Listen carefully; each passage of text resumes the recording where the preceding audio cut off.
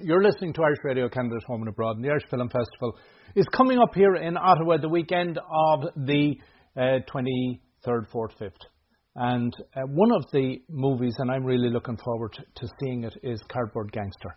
Cardboard Gangster has been out now since 2017, an Irish crime film based in Darndale, Dublin, and it stars John Connors, Damien Dempsey, Fiona Hewitt, Tamley Kirsten, and I see Fionn Walton is in there as well, and directed by Mark O'Connor, and I'm honoured to have John Connors on the phone with me. John, thanks a million for coming on and agreeing to have a chat. No bother, Austin. Glad to have you. I see you were born in London in 1990 and you moved over to Dublin when you were 11 months old, so you've got the Dub accent, you're a Dub. Oh, yeah, well, I'm not really patriotic to any county. I think tribalism was one of our biggest faults, but I'm a proud Irishman. Right. Well, that's good. That's good. And prior to Cardboard Gangsters, you have a solid acting career under your belt at this stage. Yeah, well, I've been kind of knitting away in it the last few years. I've been trying to get some work done, you know. But, the film industry is an industry all about procrastination, which I try to avoid, you know. Right. And you are not just an actor, but you've done documentaries and screenplays. Yeah, I like to write. Like in between acting jobs, if you've nothing to do, really writing is something that you can do no matter what. You don't need a yes from somebody. So, and then documentaries is something that just happened naturally because I started getting some fame in Ireland, and different opportunities were kind of coming my way, and I just thought I'd use it in how I see fit, basically. Now, John, to give a little bit of background, and I'm going to let you give your own background on your life, your upbringing, because it is very much an influence on who you are today, and some of the family issues are what motivate you for some of your activism. Yeah. So, tell us a little about. Tell us a little about your upbringing. Well, I grew up in Coolock, North Dublin. I grew up mostly life in a campsite. And yeah, I suppose growing up being a traveller, I soon kind of found out my place in the world, you know, in Ireland and Irish society. So I suppose as I got older, I became more politically aware. And we eventually moved into a house.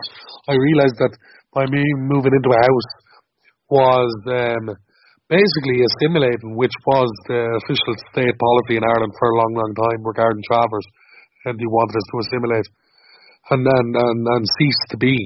So when I became more politically aware, looking through my family history, like I've some of the greatest traveller activists and some of the first ever were all people in my family, my grandmother, my grandaunt, granduncles, all the Donoghue families, McCanns.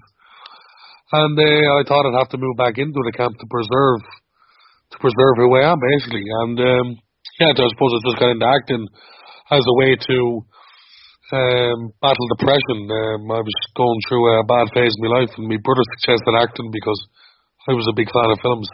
So I went to my first acting class in the Abbey School, and fell in love with it and found that I had a knack for it. And I suppose ever since I've been just approaching it as a storytelling way, which is a very essential part of our culture as travellers and also just as Irish people in general. So when I approach a role, I approach it in the way as how can we tell the story the best and I suppose the most communicative way. Now, John, you mentioned mental health as a challenge, and fortunately, I listen to RTE a lot, and I hear there's quite, I would have to say, an open discussion regularly in Ireland in this day and age about the challenges relating to mental health, and the ability to express that you suffer from it and that does not become a barrier, I think has improved in Ireland. Would that be true? Yeah, it has improved. Now, it hasn't gone far enough because I think it's not just about that we're talking more. I think we're talking about talking more. You know what I mean? I think that's kind of the stage we are. We're talking more. But nevertheless, there's a lot less stigma, you know. Like, I still find it hard, but that's why I do it. That's why I talk about my own, what I went through, my family and my father who committed suicide when I was 8. I do that to highlight the problems. Mental health is a real issue in Ireland, and among travellers even more so. 11% of travellers die by suicide, 7 times higher than the national rate. So I'm in a position where there are travellers looking at me. So there's that spotlight. So I try to use it for something positive like that and let them know that it's normal to talk about your feelings like this. Because people are dying, they're dropping like flies through suicide. I think it's an epidemic. And John, when you then try to talk, particularly to teenagers, because the most, I think, at high risk tend to be young males between probably the ages of about 14 and maybe 30. Yeah. Within your own community, because you have been able to achieve what you have achieved within acting, do you find that people are willing to sit down and open up to you or listen to you, and as a result recognise that they may have the ability to take some degree of a step towards helping themselves?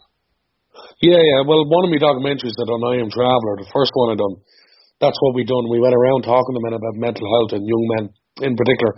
And that was definitely an advantage I had, coming from where I'm coming from. But also the fact that I was approaching them still in a real traveller way, not putting on a different accent, they could still see I'm just one of them.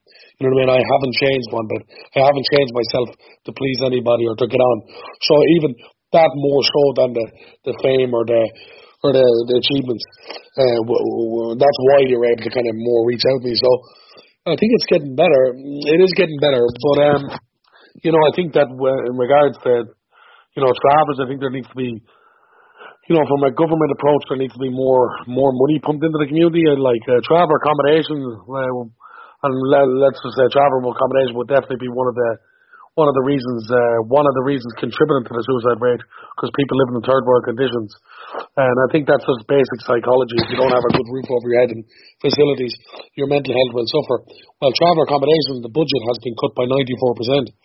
And traveller funding overall has been cut by 90%. And the community are really feeling it. And one of the areas they're really feeling it is with mental health services. And that's something that has to be improved as well, So you mentioned that you went to acting school your brother encouraged you. Was that intimidating, first of all, to try and take that step? Because in a way that's stepping into the world of the settled community.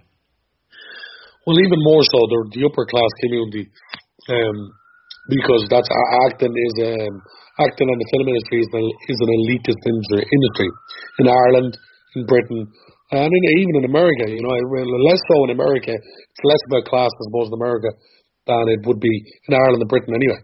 So yeah, it was intimidating, definitely, but my sort of anger, and because I was very angry at the time, and anger and depression are closely linked, my anger kind of superseded any other emotion, and I was able to sort of get through the first night of the class, and I came out of that feeling like there was a weight lifted off my chest, and that's basically a result of the creativity that I never really experienced before. And then it just sent me down this kind of rabbit hole that I've been going down ever since.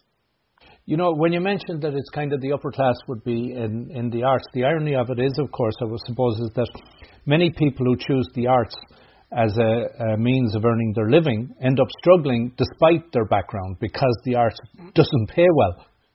Yeah, that's right, actually. I think there's a statistic. If you look at LA and Hollywood, there's like 500,000 actors, and only 1% make a living. So that'll give you an idea. So it's not an easy game. It's definitely not. And in an industry like Ireland, it's not easy because it's only a small industry. If you were, just to depend on the Irish industry, you're not going to do pretty well, And that's why I also try to write and direct and do documentaries. We need to make ends meet as well, But to have me kind of me finger in different kind of pies and different, because if you're waiting for a yes all the time as an actor, you're not going to get to create very often, So definitely try to find different avenues of creativity and different avenues of pay, Right. So let's talk about some of the movies and lead up to Cardboard Gangsters. You were in Stalker? Yeah, I was in Stalker, yeah. That was my second film. My first film was King of the Trappers, and on the set of King of the Trappers, myself and the director Mark O'Connor talked about two different ideas we had. I was talking about an idea in relation to mental health and kind of inspired by my father's story, and he was talking about this fella he met in Ranelagh in Dublin who was kind of a bit of a stalker. So we decided to do something different, and we decided to write a script in a couple of weeks, crowdfunded, which was the very first crowdfunded, do it on a really tiny budget, in an experimental way, the whole way up to distribution. And that was Stalker. We made it on 15 grand, and we made it just after King of the Trappers, just a couple of months, and it was a great success critically. Actually screened just a few days ago in the Crackfest, although it was made 5-6 years ago now. So yeah. So it was that was a great. It was kind of a great learning point for me as well.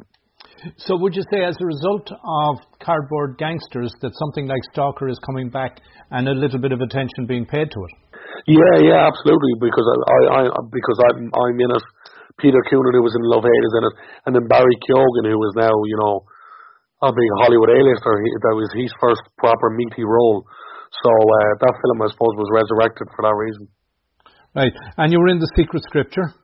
I was in The Secret Scripture, just a small part with Jim Sheridan, but it was a great learning experience, and it was one of the bucket list ones for me to work with Jim Sheridan, So just to get on that and see how he works on set.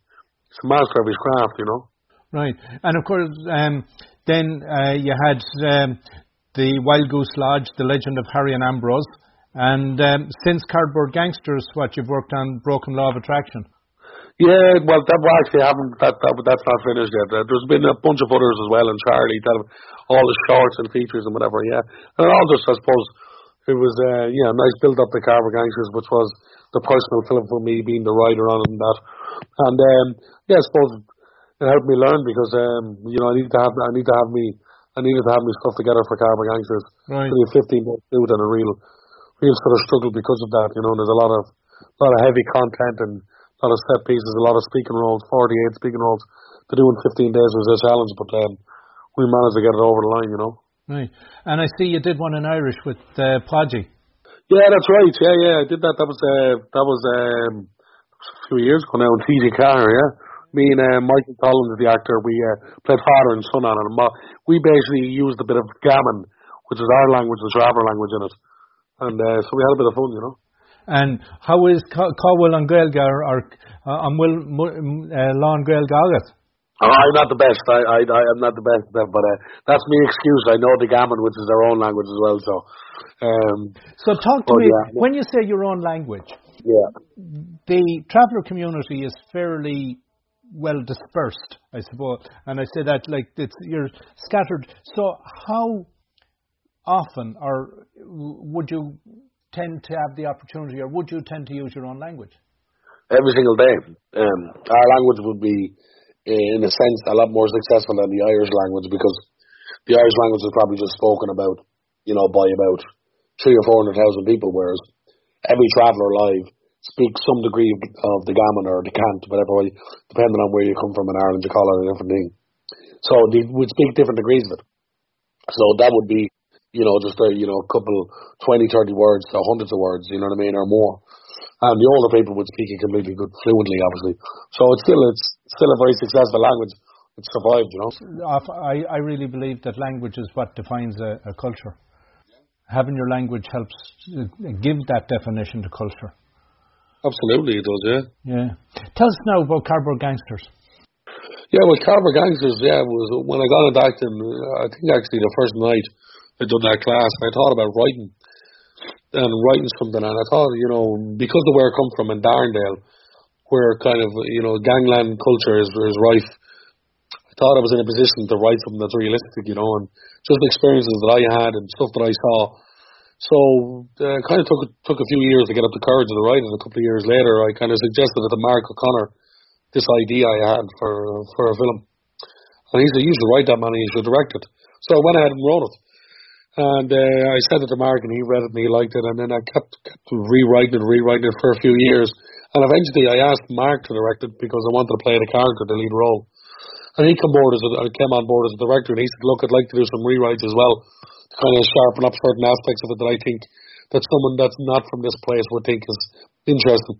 So he did that, and so we went on the road looking for funding, and we kind of got messed over by producers and people leaving us, and eventually we got rejected by the film board, but eventually we received funding from BAI and Film Base and TV3 and Egg Post Production, and we were able to make the film on a shoestring budget in doing a 15-day shoot. So me and the group of actors who were in my gang lived together for 7 weeks in my house in Darndale, which was very important because, doing a thing on just 15 days, you had to build that level of camaraderie and chemistry and, just that level of rehearsal so that, we didn't have a lot of takes, so we had to be just kind of on point. So the production went ahead, and the people of Darndale got involved, and activists got involved in Darndale, and the kids and everybody. We used everything in the film, used a lot of people from Darndale in smaller roles, and everyone who was an extra was from Darndale. And of course, the film ended up getting a great reception. We won 7 awards in Manchester Film Festival. We won Outstanding Achievement in Foreign Film in Newport. We were the biggest box office hit of the year.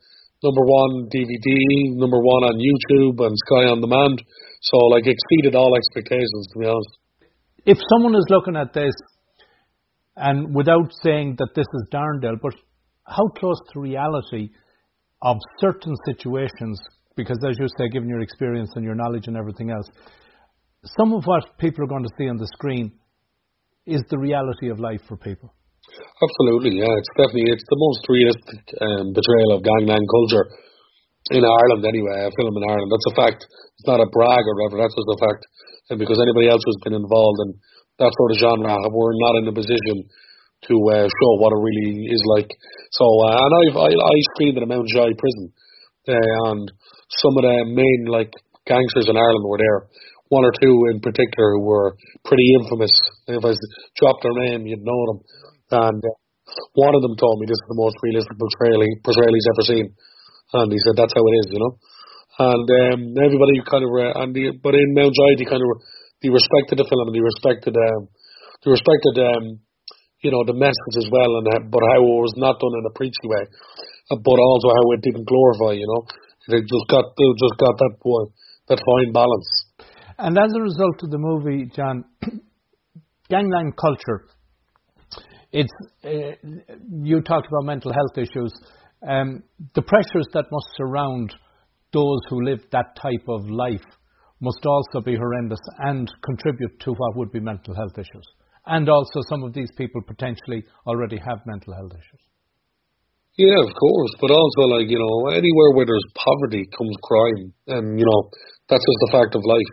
So where you have a community who are disenfranchised and don't have a lot of opportunities, your opportunities become smaller and smaller and smaller. And some of them, opt to get into this life of crime, thinking that it's a way of gaining respect and, money and materialistic things and power. So not everybody that gets caught up, are bad people, or at least they don't start out like that. But, and that's not to sympathise with, the real harsh gangsters, because, some of them are just bad people. But, it's a very complicated life, and absolutely anybody involved in it is going to be up against a lot of pressure. And, a lot of them don't enjoy their life too much, because despite all the money and the respect and blah, blah, blah, they're always looking over the shoulder. That's not a way to live life. And when you mentioned looking over the shoulder, for the last 12 to 18 months, Dublin particularly has been suffering from a feud that has taken quite a lot of lives of people in gangland. That's right, yeah, it's getting really bad. It's kind of the worst it's been in probably about 6-7 years. And it seems that one person dying every week, nearly almost sometimes. It's getting pretty bad, yeah. And I think that's a really closely related feud. I think there's, families involved in that. I just hope that it ends, and that the streets of Dublin are kind of safe again, Yeah. So, John, I mentioned earlier, and you mentioned how you're in a position to be of influence to people in the traveller community and those that are less well off. Have you seen any people that you have interacted with indicating that they want to get involved in the arts, into acting, and that you've been able to help them along? Yeah, like literally at this stage, probably hundreds of people, if not more, get in touch with me. People from working class communities and travellers. A lot of travellers have got in touch with me, asking for pointers as to how to kind of go forward in their careers. And I try to get back to every one of them and give them advice. Just tell them just to get into a good class first, because a lot of people think that you can just go on a film set and start acting, but I don't think that's the best advice to be given to anybody. So I always tell them just get in a good acting class first, see if you have a knack for it, see if you actually enjoy it, and then go forward then, But I have a lot of people getting in touch with me the last 2 years, and it's nice to see. Well, John, I'm going to wrap up here, and I really appreciate the time you've taken, and I want to give the coordinates for the 4th Annual Irish Film Festival here in Ottawa. It's happening at the Arts Court on 2 Daly Avenue, and it's running from Friday 23rd to Sunday the 25th. The opening night we have Kissing Candace, then 2 p.m. on Saturday is Zoo, 5 p.m. is Pilgrimage, and then 8 p.m. Saturday evening is Cardboard Gangsters, and that follows on Sunday with The Breadwinner, and at 5 p.m. The Maze, which is a tremendous selection of films. And I know the festival has continued to be very well supported and tends to sell out. So we're thrilled to have your performance coming up on the weekend. And when are you hitting Canada? When are you coming up to us? I'm going Monday. I'm going to Montreal first for a couple of days, and then Ottawa. Right. Because Montreal is showing Cardboard Gangsters as well. Montreal Irish City here. So going to hit both of them up. I'll be up there next week, Tuesday and Wednesday and Thursday. Right. Brilliant, man. Thank you very much for having me. I'm looking forward to your future work as well, because based on what I've seen, I know it'll be fantastic. Thank you, Austin.